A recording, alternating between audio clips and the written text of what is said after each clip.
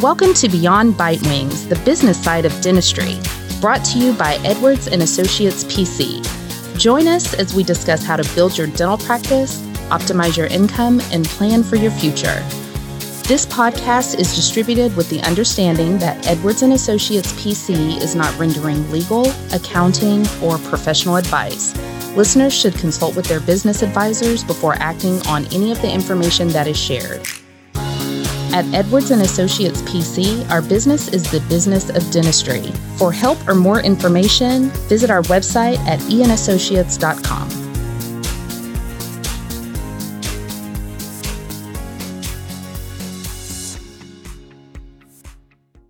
Hello and welcome to another episode of Beyond Bite Wings. In today's episode, we will be talking about what factors to consider when selling to a DSO.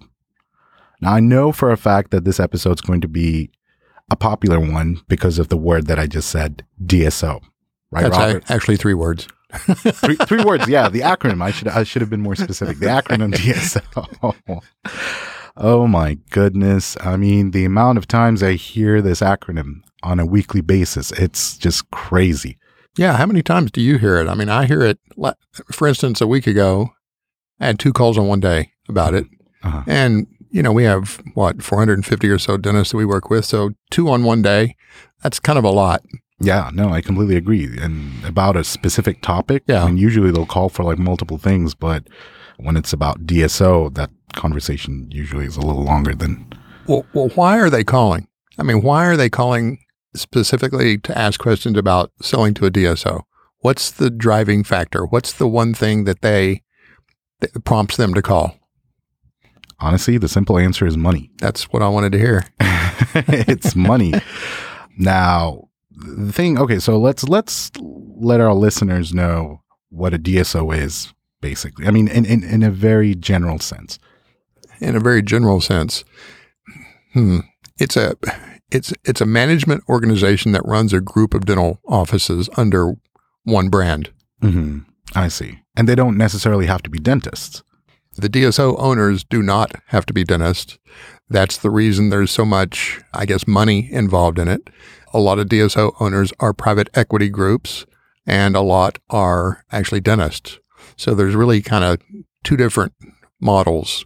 One is non-dental, Mm-hmm. and the private equity people have decided, look, we can make a good return on our money if we find a way to get into the service industry, and they can't own dental practices directly, so they operate them indirectly through DSOs. I see. And I'm assuming these investors are probably getting a better return from these service industries than some of the other traditional investments. And that's probably why they're so lucrative right now.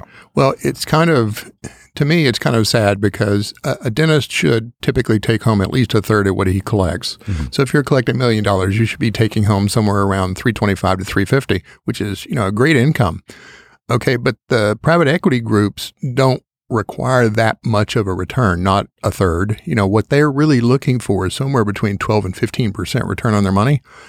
So it sort of moves in inversely. If I'm going to offer you 12% return on your money, then I can pay you much more for your practice than the entrepreneur that wants that 30% return.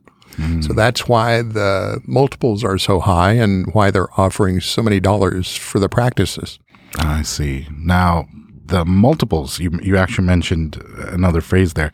Now, typically, a traditional buyer, they don't go off of multiples. No, they don't. They go off of more historical factors. I mean, the major one is collections, but the length of time in service, the length of the staff has been there, the age of the equipment and condition of the equipment, the type of patients you have. I mean, for instance, Medicaid on one end is not worth as much as fee for service. So it depends to some degree on your demographics. It depends on the stability of the practice. If you've got a young practice that's growing, that's one model. If you've got a mature practice that's leveled out, that's a different model. And if you've got an older practice where the doctor is really kind of biding his time to retirement and it's actually declining a little bit each year, and we've seen all of those. Mm-hmm. And so that's a third model. So it depends on a lot of factors. But with a DSO, it doesn't depend on, I shouldn't say this, but it probably doesn't depend on any of those factors. They're looking at one thing. And when I said multiple, the right question would be, Multiple of what? Right. And that's called EBITDA, EBITDA, earnings before income, TBA, yeah. Earnings before income, depreciation, taxes, and amortization. And a lot of doctors look at their financials, they think, well, that's my net income. No, it's not. Especially for if you have a dental CPA that's doing your books, I guarantee you your net income is artificially depressed because you should be paying things through the practice that your CPA tells you to pay through the practice that really have nothing to do with the practice operation. A good example of that would be your automobile. You know, and a certain portion of your automobile would be deductible, not 100%, but some of it would be deductible. But when you go to calculate your EBITDA for purposes of selling a practice to a DSO, that's what we call an add back. That increases your net income because the buyer of your practice is not going to assume the liability for your automobile. If you're paying your kids through the practice, that's another thing. You know, the purchaser DSO not going to pay for your kids through the practice. So that's another add back. So when you look at, I mean, typically, like last week, I had a client that sent his financials to a DSO and they looked at it and I think it showed about $62,000 net income. And he said, okay, you know, we'll pay you.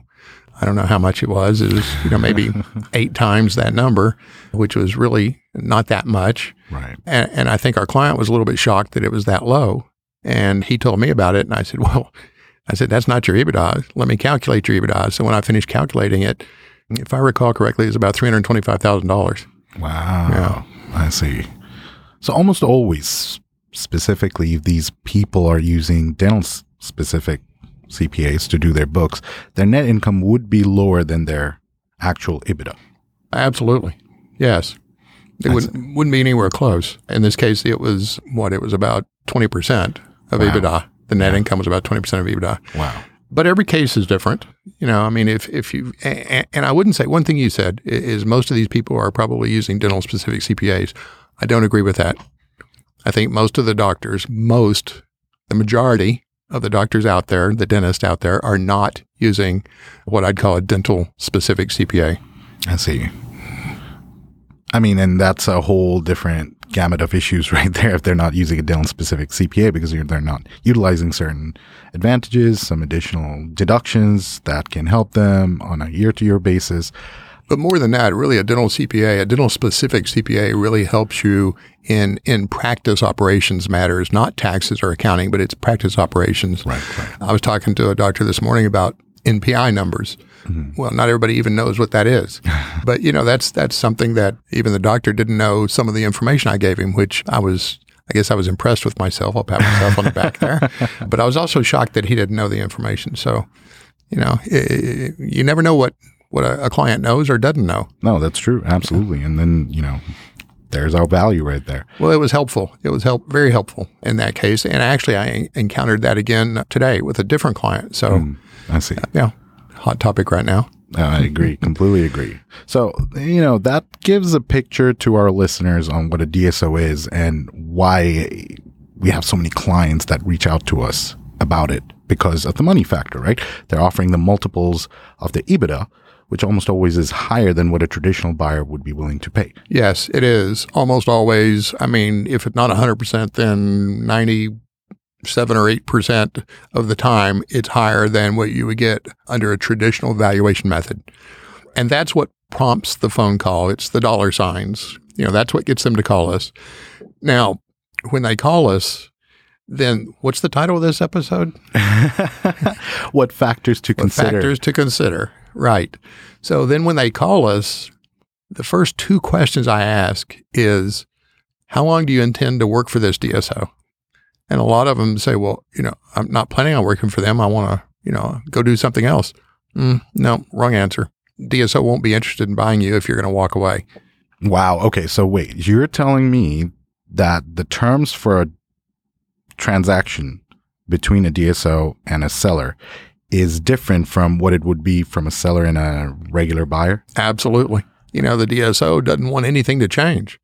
So they may bring a doctor in, but they want several years to do that. They're going to require you to sign an agreement to work with them at least 3 years and possibly as long as 5 years. 3 to 5 years. 3 to 5 years. So for people that are close to retirement, if you're in your 60s and you're ready to sell your practice, probably don't sell it to a DSO because they're going to require that you stay on for another 3 to 5 years. Oh my goodness. And if you don't, then the multiple they're going to pay you is going to drop. Ah, I see. Yeah. What about the people who are not towards the age of retirement? That depends. If they're too young, then I see that the practice is still growing and they haven't maximized really their production or their growth. Okay. And so if they sold too early, they would really be cheating themselves out of a lot of dollars later on down the line.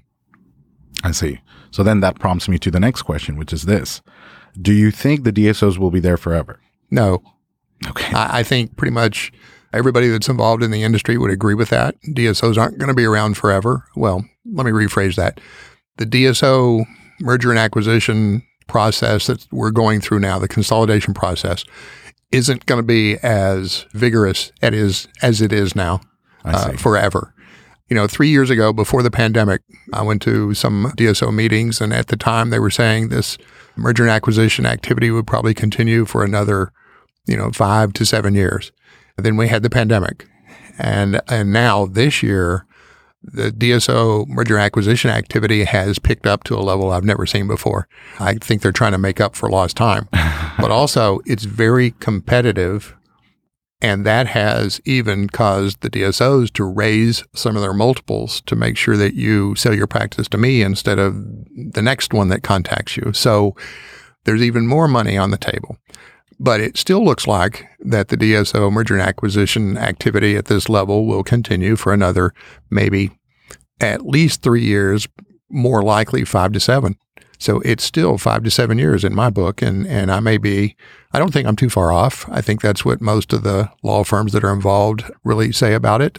And a lot of the DSOs themselves, the mergers and acquisition people in charge, pretty much, I think they would tell you 5 years. I see. So then, if I'm a younger dentist who just got approached by a DSO, gave me a certain multiple of my EBITDA, which seems nice to me, but at the same time, you're right. Maybe the practice was only open for a couple of years, and there's definitely potential for a higher growth just by myself. I would be in a dilemma where I'm like, okay, should I wait? Or if I wait too long? Well, and that's what I'm seeing a lot of times. People call us and they have this sense of urgency. Now, I think that's the fault, if I can use that word, of the DSOs, because they want to create that sense of urgency. I mean, heck, if I'm trying to buy somebody's automobile or something, it's like, well, this thing's about to fall apart. You better get rid of it now, So you want to create that sense of urgency. And so they're saying, well, I don't know how much longer we can, make these offers like this. But I will also tell you that the average multiple of EBITDA that's being offered today is maybe double what it was 3 years ago or 4 years ago. I see. And so for several reasons. One, it's getting more competitive, and two, I think they're just trying to do a lot more in a shorter period of time. I see. Now, I remember you once also telling me that there's this other factor to consider when you're selling to a DSO, which is this, that even if you get offered a certain amount that may seem like an amazing $sign, a giant one, is it true that they're going to get the full amount all at once? Not at all. Okay. I don't recall having seen a DSO that would pay their full offer up front. Actually, that's not true. I've seen one that I actually sold a practice to a DSO pre-pandemic, and they did pay full offer because the doctor, funny story, if I can digress for a minute, but the doctor had to sell. He had to. And now you talk about a sense of urgency. Mm-hmm. I said, well, why do you have to sell? And he said, well, my wife is moving back to California. And she said, if I want to stay married, I need to move with her. So I've got to sell my practice. That does sound like an urgent matter. But we were able to get him 100% of his prior year collections, which, that's pretty unusual for a doctor that's going to actually walk away from a practice. Right. But it was a DSO that paid that. That's the only instance I've seen where someone walked away. In the great majority of the cases, and all but that one, you're going to get a big offer in terms of dollars, but it's not going to all be up front. They have what's called rollover equity, and they want you to roll over somewhere maybe as little as 20%. I think the most common number I see is 30%, with a few as high as 40%. They want you to roll that over into the DSO. And the way they tempt people with that is they sell it by saying, look, we're going to have another equity event in 2 years. And if you roll over your 40%, you're probably going to get double the amount that we would have paid you. So if you get offered, let's put real numbers on it. Mm-hmm. Let's say you get offered $2 million for your practice. Okay, they're going to give you $1.2 million. You're going to roll over your $800,000. The 20%. Yep. Wait, 40%. 40%. 2 million. 40%. Come on, we're CPAs. We can do these calculations. So you're going to, in this case, you roll over 40%, but they're going to tell you that $800,000 you roll over may be worth another $2 million in 3 years, because they'll have another equity event. And it's sort of general knowledge that the larger your EBITDA is, the larger the multiple that you'll get for your practice. So the more practices these DSOs can put together and build up that EBITDA combined, then they're going to get a bigger offer down the road. But I always use the analogy of musical chairs. I think, it's not mathematically feasible for everybody that's telling this story to actually have that second equity event in 2 years. There aren't that many other bigger DSOs out there to buy up all these smaller ones for that equity event. So some people are going to be left standing without a chair to sit in, and everybody knows that's coming. That's why they say, yeah, this will probably continue for another, 3, 5, 7 years. Everybody knows it's coming. The question is, when's it going to happen? And do nobody wants to be left standing. But it makes me nervous for the clients to have that rollover equity when it's not worth anything if they can't put together another equity event. And I say it's not worth anything. It's really not, because you're not in control of that entity. It's not a publicly held company. So you can't go sell that to your friend or your neighbor or anybody else. So you're really at the mercy of the DSO owners. They could buy you out if they wanted to, but they don't have to. There's nothing to motivate them to buy you out. So if you are considering selling to a DSO, that rollover equity percentage, per your advice, should be as small as possible. Should be as small as possible, but let's go back to the reason everybody calls in the first place. That's money, right? So it's a greed factor. Everybody wants as much as they can get for their practice. And the way some clients justify it is they say, okay, look, even after rolling over 30%, I'm still going to get what I would have gotten if I'd sold to another individual dentist. So anything after that is gravy. So if I roll this 30% over, if it's worthless in 5 years, I still got what I would have gotten if I'd sold to another doctor. So they justify it that way. Makes sense. All right. So we've covered the age factor to consider when selling to a DSO. We've covered the whole, okay, are you actually going to get the money that they're offering? If not, would you be happy with the percentage that you're actually going to get? And then with the rollover equity. Now, you did mention that if you are planning on selling to a DSO, you would most likely be asked to stay on for 3 to 5 years at least. Yes. Now, what factors regarding that term might our potential sellers want to consider? It varies from deal to deal. I'll give you an example. I had a client that was offered $2 million for his practice. His collections were about $800,000. Okay, but he was only going to be offered $750 up front and $250 a year for 5 years. And only the $250 for each of those 5 years subsequent to closing if his collections increased by 10%. That's a huge increase. Yeah. So that means, in 5 years, he'd have to increase over 50% because it's compounded each year. So I didn't think that was feasible. I didn't think that was doable. And so we passed on that deal. But on the front end, it sounds very attractive. People say, wow, $2 million for a, practice collecting $800,000. That's fabulous. Who's that DSO? Let me talk to him. Right. Hold on.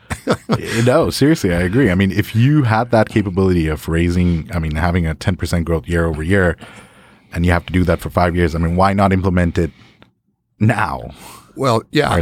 My advice would be if you can achieve that kind of growth for 5 years, do it and then sell it to the DSO, because then you'll get a whole lot more for the practice.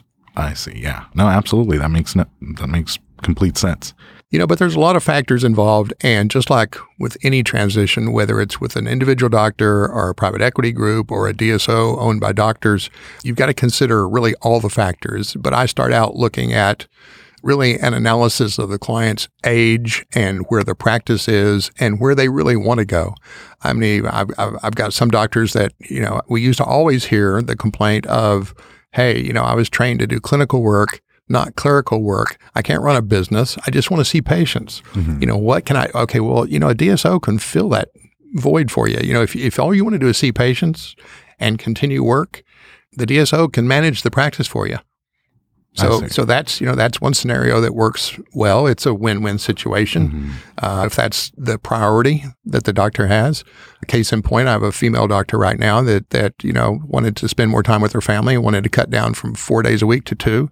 I say, great, let's see if the DSO can bring in another doctor for the other 2 days and buy your practice. And so that's the route we're going.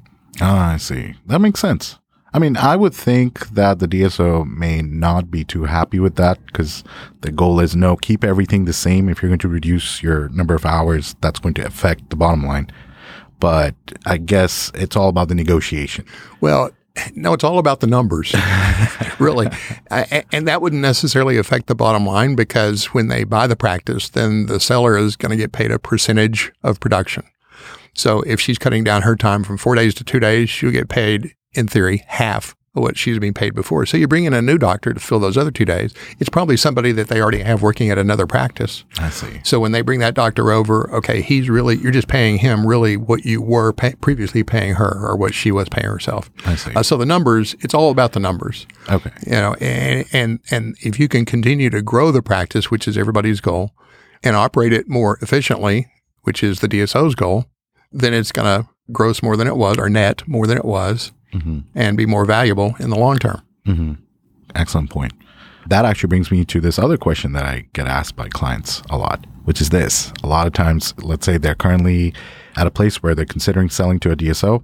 They come to me and ask me, hey, Ash, should I increase my salary right now before selling? That way, after selling it, I continue to make that. Because I'm afraid they may just agree to what I'm currently paying myself after I make the deal. Imagine that. No, I'm glad you brought that up. And I've got really 2 different examples to talk about. Whatever you pay yourself before you sell to the DSO is kind of irrelevant because they're going to add that back 100% and then pay you a percentage of your production. So, I mean, you could give yourself a raise. That's not going to affect EBITDA. You would think it does, but it's not because they're going to adjust that out going forward. But what does affect EBITDA is, let's say you gave your staff raises.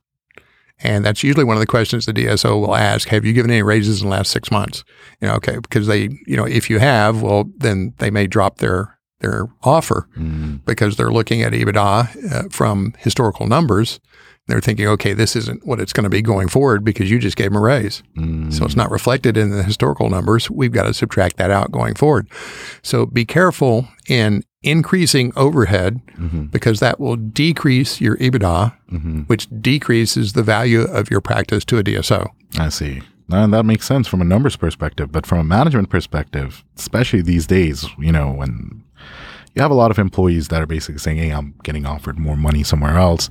They're in this bind of sorts where they have to say, regardless of whether they don't want to or not, they're afraid that their valuable employees are going to leave if they don't do that.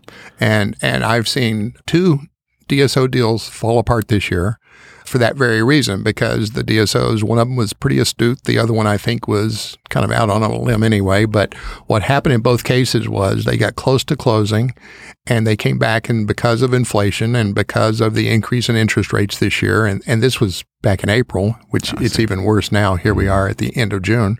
And they said, we don't think we are going to be able to operate your practice for the same level of profitability that you've been doing historically. So we're going to have to drop our offer. And in both cases, the seller said, take a hike. So they're still in there, still doing their own work, and paying themselves. But yeah, you're right. To the extent that it's going to be more costly to operate a practice, then your overhead's going to go up, your EBITDA goes down, so your offer from a DSO goes down. Now, is there a way to counter that? Maybe, give them pay raises, but reduce expenses in other areas. Well, sure, because it's bottom line. So if you increase one expense, decrease another expense, that's fine. Again, I hate to tell all these war stories. Oh, they love these stories, by the way. But we had a client who was considering selling to a DSO, and basically, here's what he did. He quit paying some things through the practice. For instance, he terminated his 401k profit sharing plan. Oh my goodness! Because he was funding, I don't know how much a year, maybe $70,000 or $80,000 a year. Uh-huh. Okay, well, if you're getting 5 times multiple on EBITDA or more, let's say 5, okay, and you're going to save $70,000 a year, that's $350,000 in increase in your sale price by terminating your retirement plan. So that's what he did. Wow. Okay. He had all the employees just take their money and roll it out to their self-directed IRAs. So they didn't pay taxes on it. No big deal. They still have that money, but they're not getting any new money because he wanted to save on overhead. Now, that's brilliant. That's actually a great way to go about it. And honestly, a lot of times employees don't really care if that portion's there or not. To them, at least from what I've heard from my clients, they value the compensation pieces that they can see in front of them. They value today's dollars. Yeah, I know. But as a financial planner, that's not something I can really condone without at least bringing it up and mentioning it to the, because it really, how are you ever going to become financially independent if you don't fund a tax-deferred retirement plan? Right. No, I agree. So those were some excellent factors to consider. And I guarantee you that a lot of our listeners weren't aware at least of one or two of the ones that we mentioned. Well, and the one big thing that we haven't even touched on yet is taxes. Yes. So when you have a DSO that's going to offer you all this money, when you're seeing all these dollar signs, remember the taxes aren't far behind. And the majority of the taxes will be 20%. It's going to be capital gains on the goodwill allocation, but you're still going to have some ordinary income. But, roughly you can assume that you're going to pay somewhere between probably around 24% of a blended rate on taxes of your sale price. Now, you don't pay taxes on the rollover equity. You only pay taxes on the cash you're getting up front. Makes sense. But if you get whatever cash up front, first thing you have to do is pay off any outstanding debts. Next thing you have to do is pay the taxes. And then look at that number that's left. How much are you going to walk away with? Right. I've seen a guy that sold his practice for $2 million that walked away with a little bit less than $200,000. Oh my goodness. So is that really worth it? You're not going to be financially independent if you walk away from your practice with $200,000 and you're in your, I think he was in his early 50s. So, you got to have plan B. What are you going to do for the next 15 years to become financially independent? Right. That makes sense. And yes, that's an excellent point. So do also look at your debts, your list of your liabilities before you consider that. Yes. So roughly you're saying whatever money you receive, pay off your debts, and then set aside 1/4 of that remaining money. And then that final piece is what you're actually going to walk away with. That's pretty accurate. That's a good estimation. That's not even a word, is it? Oh, well, it will be from now on. And you guys heard it for the first time on Beyond Bitewings. All right. Well, those are a lot of things to consider in selling to a DSO. And I just want people to stop, once they hear the dollars, stop and think about it. Is it really worth it? And hire your advisor to analyze it and give you a definitive answer, but not just give you an answer, but be able to explain it to you. Right. Absolutely. Take everything into consideration, and then if you still think it's a good deal, do it. But if you think, okay, I'm going to get $4 million, and then you're going to end up walking away with $200,000, no, maybe not. Right. Absolutely. No, great tips and great factors to definitely consider before selling to a DSO. Thank you to all our listeners for listening. Hopefully this was a fruitful episode for you guys. Thank you again, Robert, for sharing knowledge with me and the listeners. And if you guys have further questions regarding DSOs, Robert, did you have something to say? No, not really. I just wanted you to be sure that you mentioned this. Oh, absolutely. Yeah, no, I was going to get to it. Okay. But yeah, so related to DSOs or anything, any question, if you guys have any questions, feel free to reach us at info@eandassociates.com. And one other announcement that I wanted to make before we sign off, is that we are currently reviewing associate agreements for free for our recently graduating students from dental schools. Again, you guys can also reach out to us at info@eandassociates.com, or feel free to reach us at our office phone number, which is 972-267-9191. I'm glad you remember that. I had to.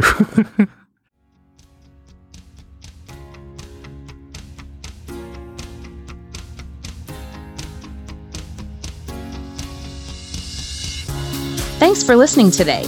Be sure to subscribe to Beyond Bite Wings on your favorite podcast platform. For more info, you can follow us on Facebook, Twitter, and LinkedIn, or reach out to us on our website. You can also shoot us an email at info@eandassociates.com.